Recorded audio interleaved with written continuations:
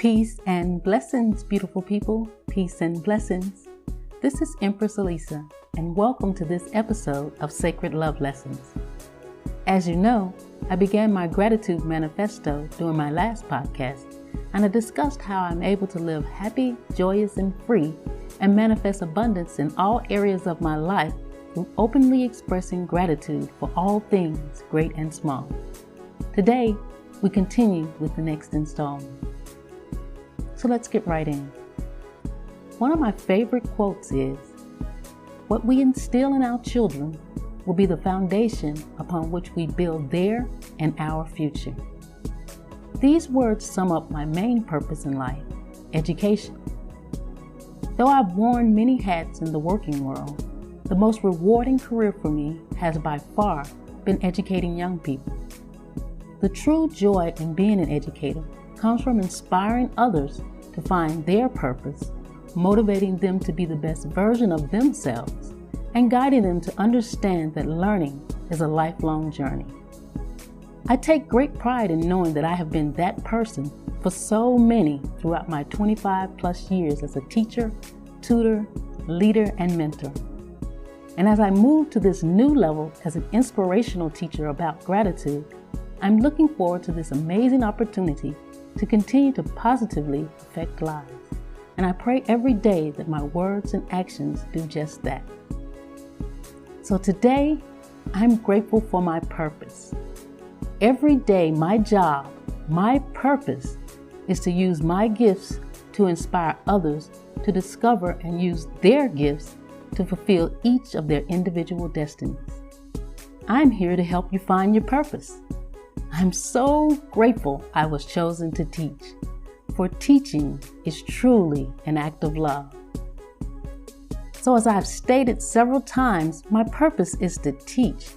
As a matter of fact, I'm a master teacher. I'm good at it, and more importantly, it brings me deep joy when I'm teaching and others are engaged in learning. So now the question is, how do you discover your purpose? Well, first of all, there's no one particular way to find your purpose. But a good start is in realizing that happiness isn't found in material things, but rather within the spirit of doing something that is greater than yourself. What I mean by this is that your purpose is found when you focus all of your energies, love, and passions on something that brings eternal joy and fulfillment. Yes, money is a part of the process, and you can certainly make your life easier with it. However, it never is the central focus for those who live life with purpose. So here are some questions that, if you answer honestly, could help guide you towards revealing your purpose. 1. What were you passionate about as a child? What did you find emotionally fulfilling when you were younger? From writing to building things, young children are oftentimes encouraged to follow these passions. However, we usually stop doing things that we're passionate about as children because we start adulting. Often, this is due to the pressure from society to pursue something that comes with a financial reward. Don't get me wrong, creating money can also be a part of your purpose, especially if it also serves as your chosen career. So find what you were passionate about as a child. 2. What kind of conversations do you have with your closest friends? Most of the time, when you're with your friends, you mainly discuss subjects that you actually find interesting and fun. So are there any subjects that you repeatedly bring up as you talk to your friends? Also, think about the times that your friends have come to you for advice. This shows areas in which your friends deem you as some sort of an expert. It could be something that you didn't even realize you were good at. This is often a great indicator of your life purpose too. 3. If you could do anything with your life without limitation or constraint or consequences, what would it be? This is a basic question that people usually ask themselves when it comes to setting goals. But it's more than that.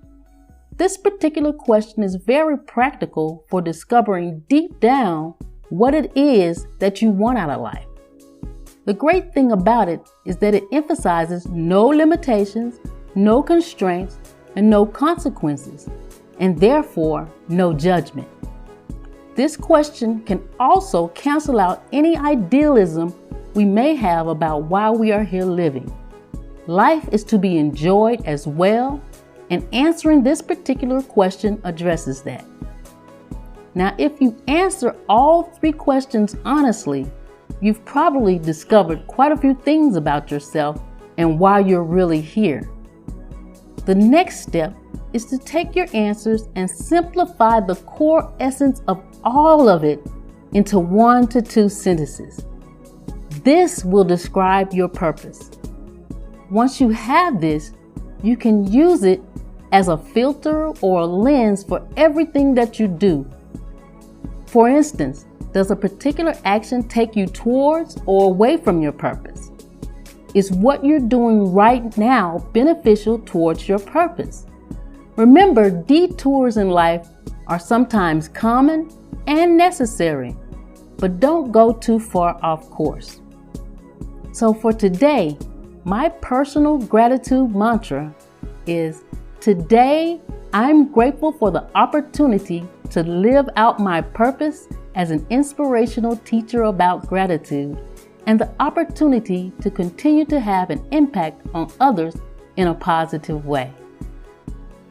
Now, as you continue your journey living and fulfilling your purpose, ask yourself to stay on track. How am I living out my purpose? What impact am I having on those around me? Am I doing all that I can? What are my next steps?